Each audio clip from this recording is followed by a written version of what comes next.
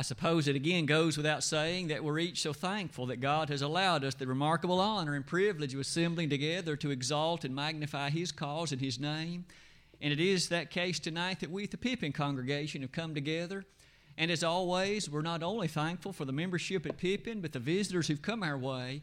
We hope each of us indeed can be lifted up in the most special ways and prepare us for a week of service in the greatest kingdom of all, the kingdom of our Lord and Savior Jesus Christ. It is the case, as we come to this lesson this evening, that it's entitled Ezekiel's Call, and it is the second in a series of lessons taken from that Old Testament book of Ezekiel. I hope that you, over the next several Sunday evenings with me, will take a rather interested look at that book of Ezekiel. It is a book that, at least here in my tenure at the Pippin congregation, we haven't really delved through that book in a series of lessons. So I trust that this might be of a benefit to each of us as we reflect on the lessons to be extracted from that book that we find nestled in the major prophets of the Old Testament. It is the case, in fact, last Lord's Day evening, that we made observation of some of these points. We really used that time to look at the person of Ezekiel. We looked in particular at 4 attributes, 4 characteristics of his life, and on that occasion we saw Ezekiel as the prophet, Ezekiel as the husband, Ezekiel as the priest, and of course Ezekiel first and foremost as that individual highlighted, unfortunately, as a captive. As we looked at all of them, we shall find the appropriate placement again over the next several Sunday evenings to find opportunity to highlight them. But tonight, may I invite you to look particularly at the first 3 chapters of that book. It might be well to at least consider the fact that we won't look at the book on a verse-by-verse basis. Our emphasis will be a much broader stroke than that. We will take perhaps 3, 4, or even 5 chapters at a time and look at some of the major matters to be seen in the character of those chapters. And so it is tonight that the first 3 chapters will come before us, and the highlighted matter that if we could remember one thing about it, it will center around the call of Ezekiel. I trust that as a part of that study, we shall see a tremendous distinction between his call and the way in which we sometimes hear that word used today by individuals who refer to the fact God has called them in one way or another. And I believe we shall see that there are a number of distinctions, and in fact significant ones at that. Without further ado, there will be 2 major matters that come before us this evening as we look at these first 3 chapters, both of which surround the topic of the call of Ezekiel. It is with that in mind, the topic of this opening slide, as you can see, is the glory of God. It has always been a bit of an interesting thing to me that as you start reading the 48 chapters of Ezekiel, chapter number 1 is in some ways the most perplexing chapter of all the 48 that are to be found. That always was a bit of an interesting thing to me until I was able, perhaps in my limited capability, to put it together in the way that I'm going to attempt to present it to you tonight. There was one major lesson that Ezekiel needed to appreciate first and foremost above all others. There was a singular matter that was to rise like cream above anything else, and that was the matter that Ezekiel needed to appreciate before he could properly preach it, before he could properly embed it in the hearts and minds of the captives before whom he preached. It was an appreciation of the glory of God. If that first and foremost was settled in his mind, he then would be a more proper servant to the master, and he would be able, of course, to be a far more productive servant. I would submit to you that the first chapter, as perplexing as it may appear, was a highlighted lesson Ezekiel would never forget. A lesson that he would always appreciate to be an understanding of the glory, the comprehension, and the magnitude of the God whom he served. It is with that in mind, I would invite you to come with me to a look at what might be a perplexing scene, but one which I hope will highlight for us that lesson above all others. The glory of God. In the year 597 BC, Ezekiel was taken captive. The war machine that you and I know of as Babylon had already for well over a decade begun arming themselves, and they had begun their march toward the direction you and I would call southwest. They, in fact, enjoyed victories over tremendous empires like Egypt. That had happened, in fact, in 609 BC. We then notice 4 years later, in 605 BC, ultimately, the war machine, again known as Babylon, arrayed themselves against Jerusalem, and Jerusalem was no match for them. The people of God had so often appealed to various and sundry means, including God, and He had delivered them. This time, their appeals had fallen on deaf ears. This time, there was to be no deliverance, but Nebuchadnezzar came, and he was victorious. On that occasion, Jerusalem was made a vassal state to Babylon, if you please. 8 years later, in 597 BC, Nebuchadnezzar came again. This time, the characteristics, the individuals in Jerusalem, they had thought that they were strong enough to actually fight off Babylon. Nebuchadnezzar came one more time to put them in their place. Again, they were too weak. Again, God was not on their side, and they again were to be found at fault, if you please, before the powerful machine known as Babylon. Many individuals were taken captive. One of them was named Ezekiel. Here was this noble individual who, in fact, had prepared himself to serve as a priest of God, and yet he had been carried off now far removed from Jerusalem into a place called Babylon. As chapter 1 of Ezekiel, verses 1 to 3 tell us, he labored amongst the captives there as they were encamped by the river Kibar in the Babylonian era.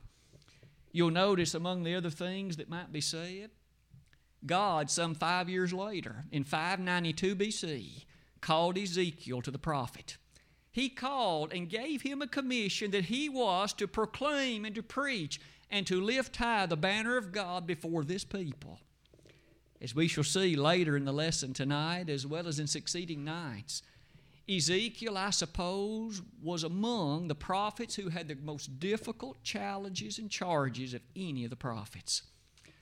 Isn't it true that some of the prophets, like Zephaniah and others, they labored before a people who still not yet that point were taken captive? They still at least had the hope that God would save them and the hope that Jerusalem would be salvaged. Ezekiel, at least by the time 586 came, Jerusalem was in embers. The temple had been ransacked and burned. There was nothing left. His charge was to preach to a people who thought God had forsaken them. His charge was to preach to a people who thought that all hope was lost. God is no longer on our side. He had the message to show to them that God does still care, and you're the one that sinned, and you're the reason that you're in this predicament, not Him. It is His justice and His mercy that now can salvage for you what you ought to be. But your sins and your iniquities have separated you from Him. He hasn't moved away from you. The fault is yours. Think how hard it would be for the people to accept that message. A people who had tears streaming down their face because their parents had been slaughtered and killed. A people who, in fact, not many years earlier had witnessed their beloved temple burned to the ground. The people who thought that God would never, ever let Jerusalem be destroyed. And yet they saw it happen. Think how challenging it might be to put in their heart a fact, well, maybe God does still care. And maybe God does still love us. That's the very mission that God gave Ezekiel. You labor amongst this people and you help them appreciate that I, the God of heaven, do still care, but they need to repent and they need to, in fact, bring their lives back into compliance with what I showed them that it needs to be. We'll see throughout these 48 chapters that Ezekiel had his work cut out for him, but oh, how boldly he did it. Tonight, we have the privilege of seeing the way in which God called him. And as I noted earlier, this message as it relates to the great glory that Ezekiel needed never to forget. As you'll see coming next, we see this lesson I hinted at earlier. The glory of God was lesson number 1. Beginning in verse number 4 of chapter number 1 and continuing through verse 28 of that same chapter. In fact, all the way to the end of that chapter, it all surrounds what may appear to be a rather confusing presentation. A presentation in which we see things like this. Ezekiel receives a vision from God. It's a vision in which there are many things that captivate us and take our attention. And among the things he saw are these. Ezekiel sees coming out of the north a whirlwind. Not just a whirlwind, however, he sees a cloud, and in the midst of both that cloud and the whirlwind, there is a very strong and mighty and powerful approach of that which does again come from the north. Among all that appears are 4 living creatures. These living creatures, though, are unlike anything else we see in the book of Ezekiel. In fact, we are blessed on a few other occasions to see things like this in other parts of the Bible. Here is a picture of perhaps what these living creatures look like. Very unorthodox things, to say the least. You'll notice as you look at these living creatures, and I'll try to describe a few of the matters as you perhaps look at those scenes. You'll notice that these living creatures had 4 heads, or 4 faces, if you please. One of them was the face of a man. That's the one facing you. The one on the left was the face of a lion. The one on the right, the face of an ox. The one back on the backside that you can't see is the face of an eagle. Again, very unusual and certainly strange things to behold. You'll notice furthermore they had 4 wings, 2 of which were used to fly, 2 were used to cover or cloak their body. Beyond that, you'll notice there were 2 arms or hands that looked like the hands of a man. As you appreciate that more fully, you also see something else very intriguing if you'll notice the feet. The text very expressly says that the feet were at least partly like the legs of a man, but the feet themselves were straight feet, like the feet of a calf. And so the very feet looked like the hooves of a calf. As you look at all the features and attributes of these living creatures, you again can't help but appreciate the very strange presentation that's there. You might take just a moment and appreciate with me, however, that we do see the occurrence of something not unlike this 2 other times in the sacred text of the Bible. In Daniel chapter 7, Daniel was given visions in which he too saw living creatures bubble and boil forth out of the ocean, and they too had the very similar faces to what are seen in the visions of Ezekiel. But perhaps even more especially when we arrive at the 66th book of the Bible, the book of Revelation, we find one more time the appearance of things not unlike this.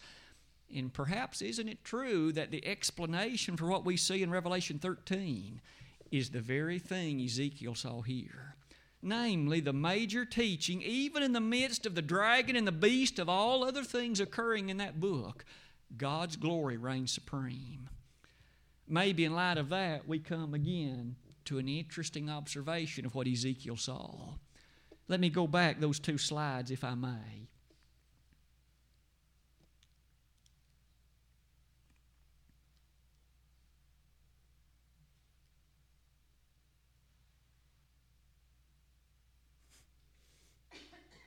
It advances too many. My apologies. Again, verses 5 to 14 of chapter number 1, we've looked at those living creatures and already have been reminded of the interesting scene of events that took place there. But you'll notice, beginning in verse 15, the vision continues. God wasn't finished highlighting the features and significances of His glory, because in verse number 15, there is quickly the observation of wheels, W-H-E-E-L-S. These wheels were very unusual. I suppose many of us would quickly think about the wheels on a car or the wheels on a chariot or something else that looks like that, but the immediate description of these wheels immediately makes them seem very different.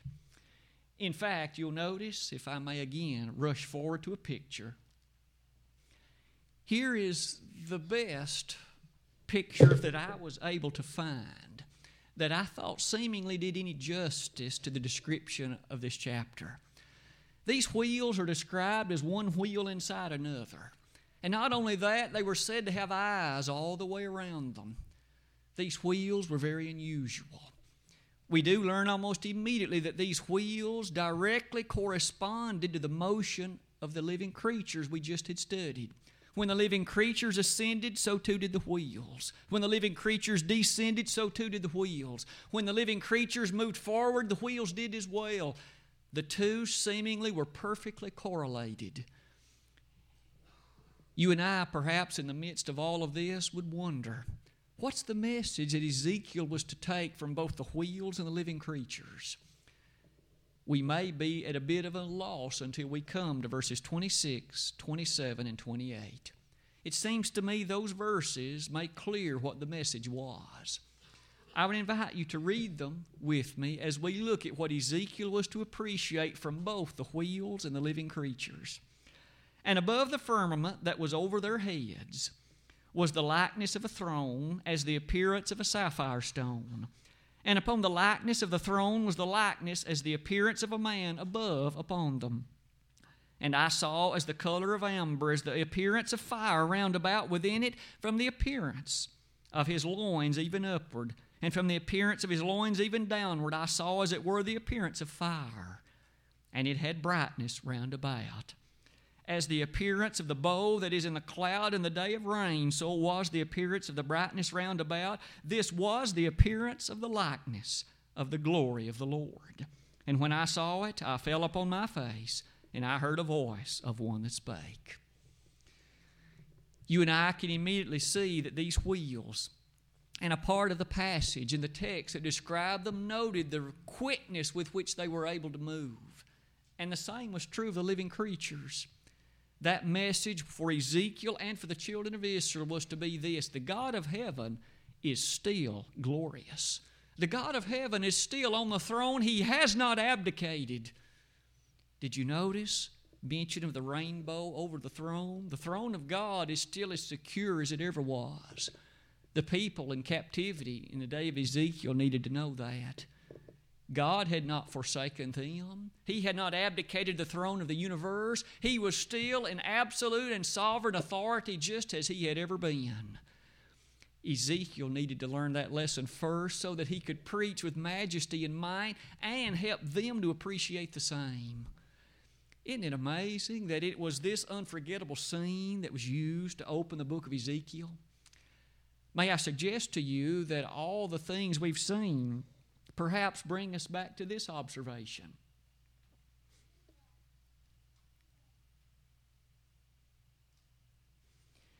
That throne that I mentioned and the grandeur and greatness of the person of God, that lesson we shall see embedded all throughout this book. But I couldn't help but make observation of one comment that many have made throughout the years as it relates to Ezekiel chapter 1.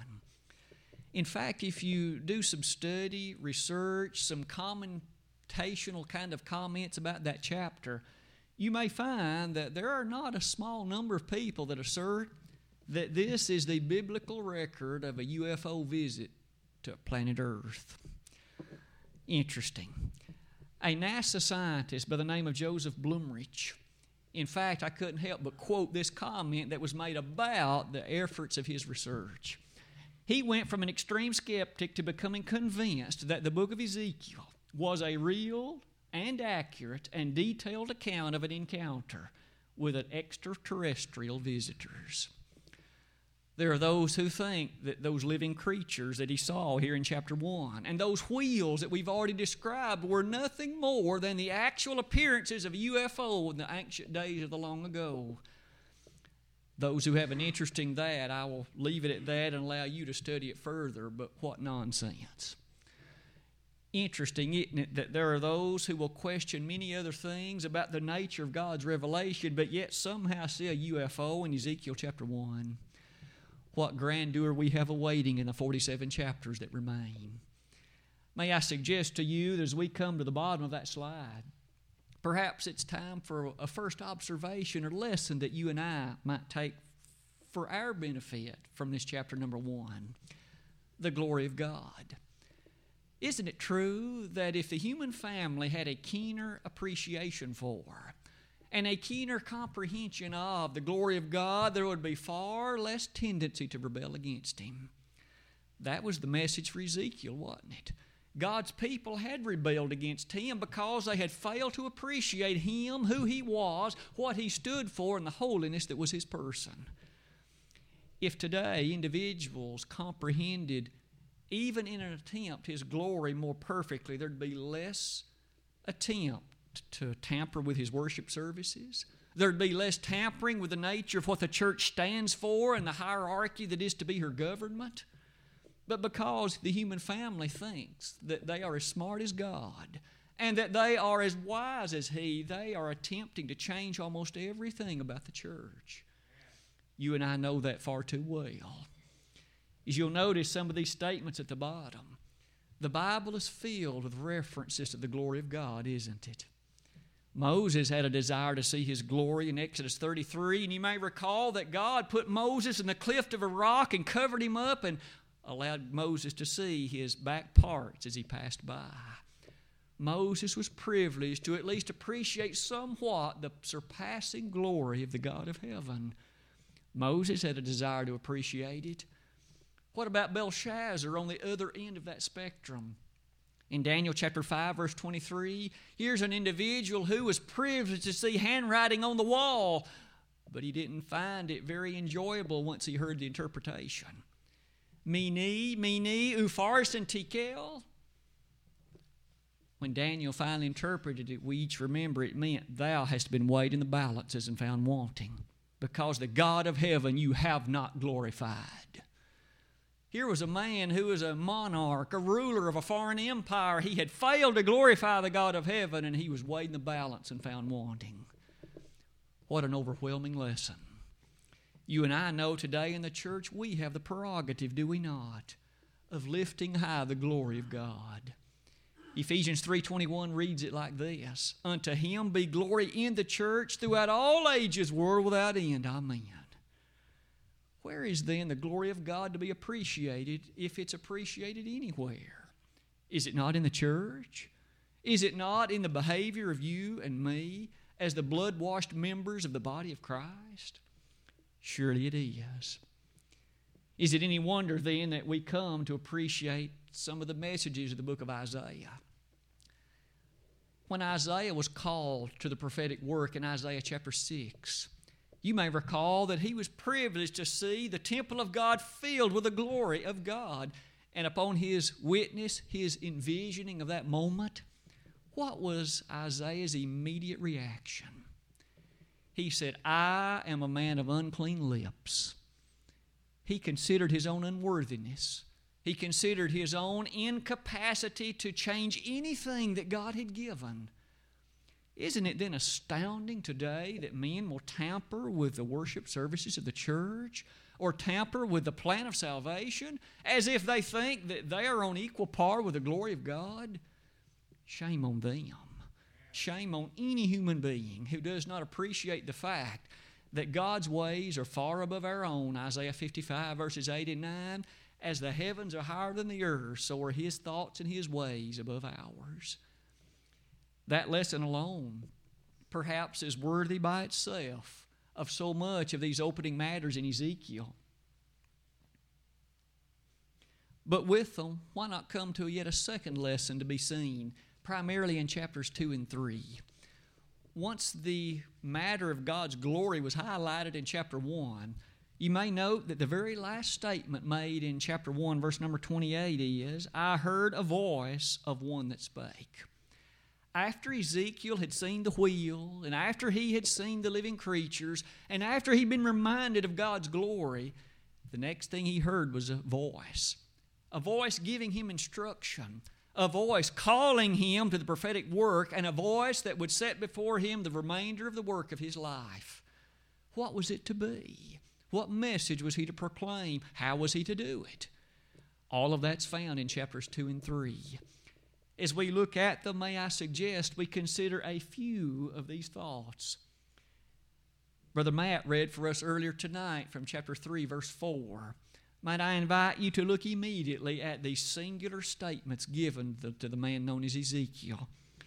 And he said unto me, Son of man, go, get thee into the house of Israel, and speak with my words unto them.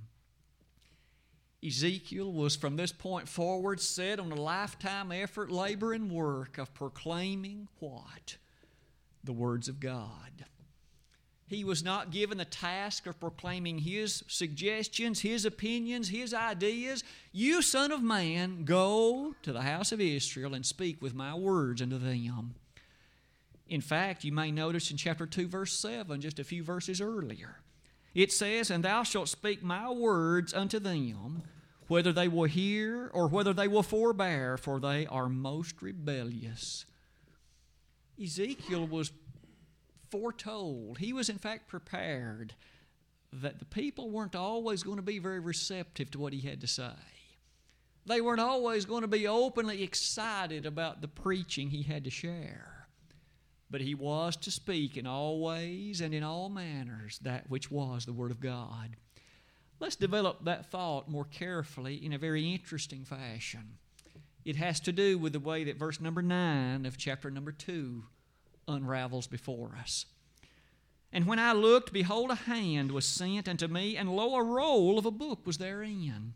And he spread it before me, and it was written therein, or rather within and without, and there was written therein lamentations and mourning and woe. Moreover, he said unto me, Son of man, eat that thou findest. Eat this roll, and go speak unto the house of Israel."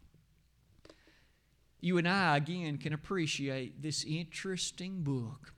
Ezekiel saw a hand, and in the hand of this man was a roll, a scroll, as you and I would call it. And the order, the command was given, take the roll and eat it. Ezekiel did as he was told. He took the little roll and he consumed it. He digested it. He thoroughly ate it up. What might that suggest? It is interesting, isn't it, that we see that one other time in the Bible. There were two individuals. That makes a good, interesting Bible kind of trivia question, doesn't it? On two occasions, individuals were told to eat a book. Ezekiel was one of them. John the Revelator was the other one. In Revelation chapter 10, again, the Apostle John, while there on the island of Patmos, he too was told, take the little book and thoroughly eat it up. John did just like Ezekiel. He did eat it. Both instances have a similar message. Both were told to preach only that which was the Word of God, without any substitution, without any matter that is, in fact, anything other than God's deliverance. You'll notice on this occasion, verse number 3 says, in chapter number 3, Son of man, cause thy belly to eat, and fill thy bowels with this roll that I give thee. Then did I eat it, and it was in my mouth as honey for sweetness. The Word of God does often bring such sweetness, doesn't it? It is that which truly Jeremiah described in words like this in Jeremiah 15:16. Thy words were found, and I did eat them, and thy word was unto me the joy and rejoicing of mine heart. In Psalm 119, verses 103 and 104, wasn't it true there that we read, Thy word is sweeter to my taste than honey? It seems Ezekiel found that also to be true. But before we too quickly pass that thought by, may we keep in mind that a bit later we shall find that the people were so hard and they were so disobedient and so disrespectful to that word that so often it led to bitterness in Ezekiel's heart. It does bring tears to one's eyes when you preach it in love and loved ones won't receive it. When people you care about and those you wish would obey the gospel, they turn a deaf ear to it. You see that so often isn't it true that what can be so sweet, because of the disobedient reaction of others, it can bring such bitterness. Ezekiel knew that, and so too did John in Revelation 10. It is in light of that we come back to here and think again about the placement given to Ezekiel. A man who himself, it seems so often, was beyond tears. He hurt so much for his own people, he was unable to cry for them. He wanted so much for them to again love the God who loved them. He wanted them to repent. He wanted them to turn to the Lord. But they so often would not. Listen to some of these descriptions. Ezekiel chapter 2, verse 4. For they are impudent children and stiff-hearted. I do send thee unto them, and thou shalt say unto them, Thus saith the Lord God, and they, whether they will hear or whether they will forbear, for they are a rebellious house, yet shall know that there hath been a prophet among them. God's description of His own people was not terribly positive, was it? He calls them stiff-hearted. He calls them impudent. That word, by the way, it means hard. It means severe. It means disrespectful. God's own people were disrespectful. They did not honor the God. They didn't appreciate His glory. That was, again, the lesson of chapter 1. Look furthermore later on in this chapter, verse number 6, Ezekiel chapter 2. And thou, son of man, be not afraid of them, neither be afraid of their words, though briars and thorns be with thee. And though thou dost dwell among scorpions, be not afraid of their words, nor be dismayed at their looks, though they be a rebellious house.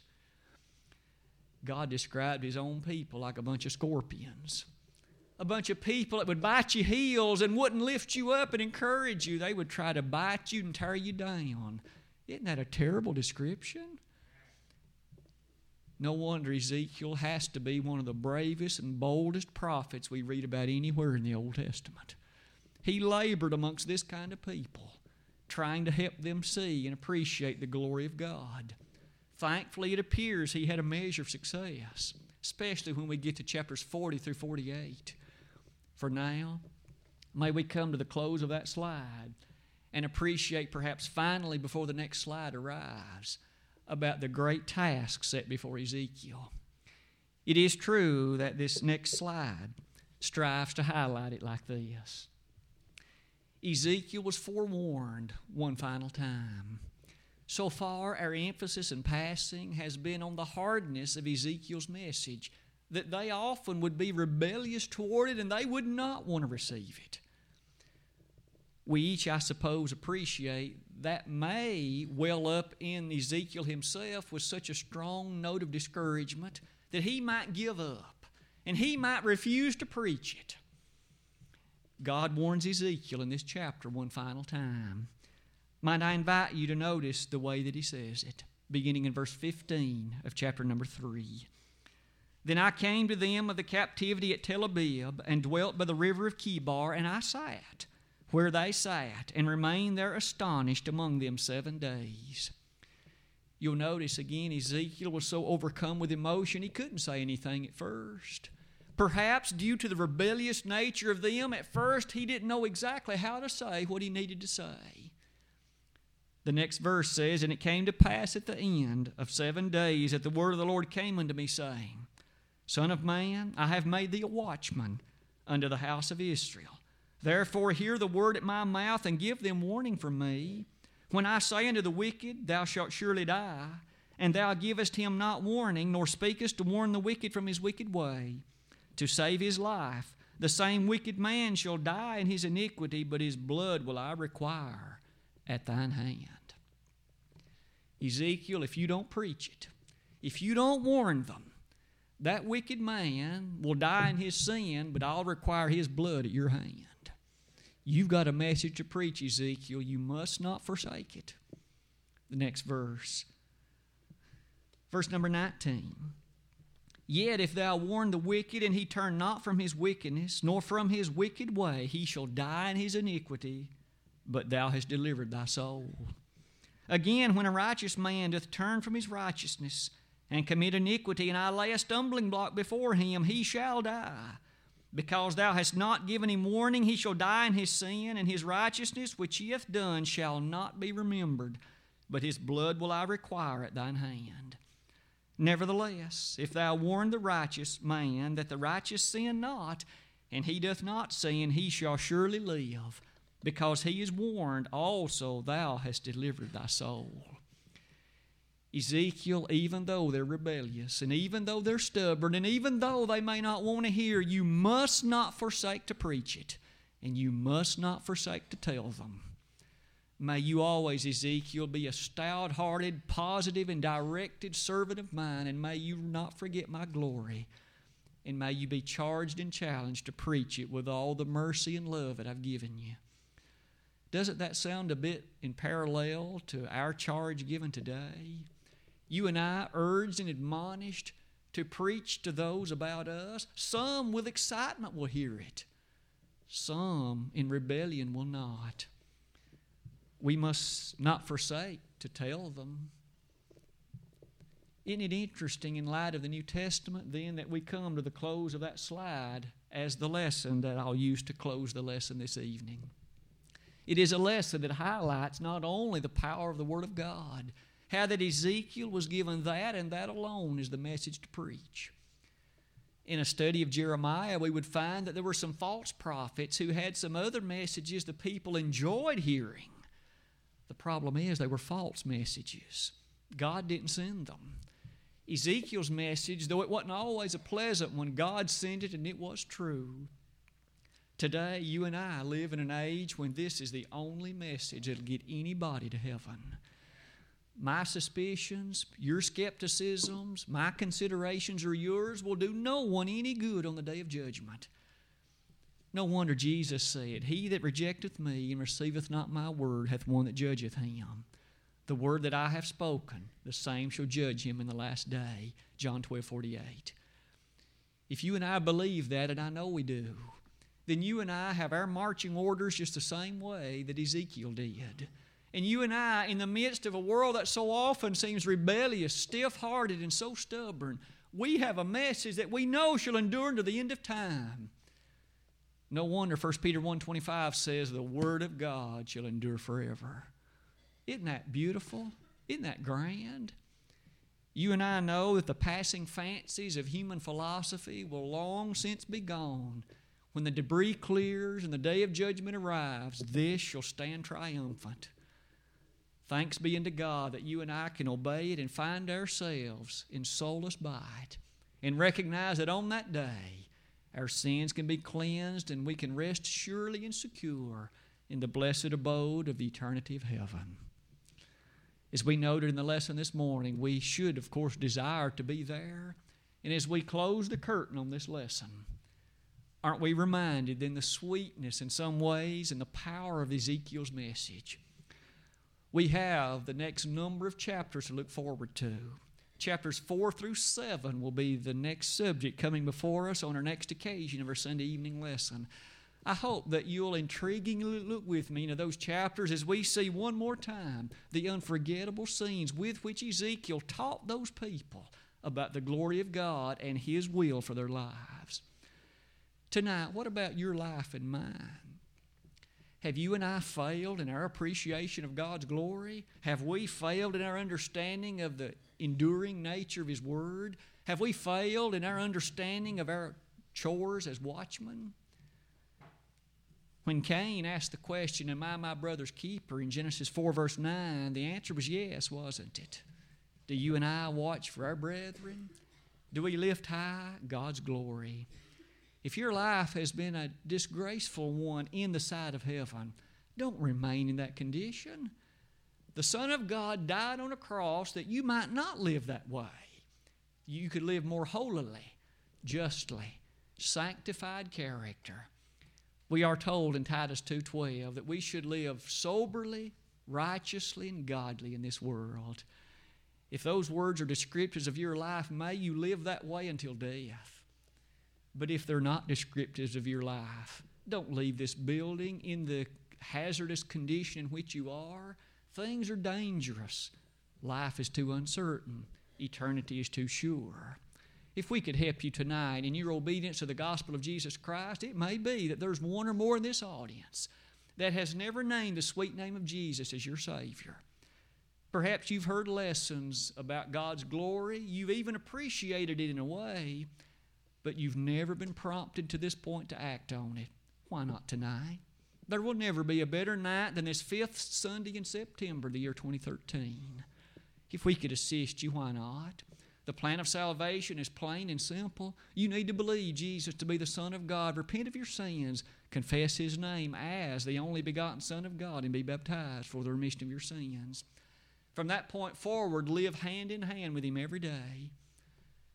When you stumble, if it's of a public nature and you need to ask for prayers of brethren, and you need to let them know that you are making a change for the better, they'd be happy to pray with you and for you. It'd be a time of celebration and jubilation. if we could be of assistance to you in that way tonight, it too would be a joy.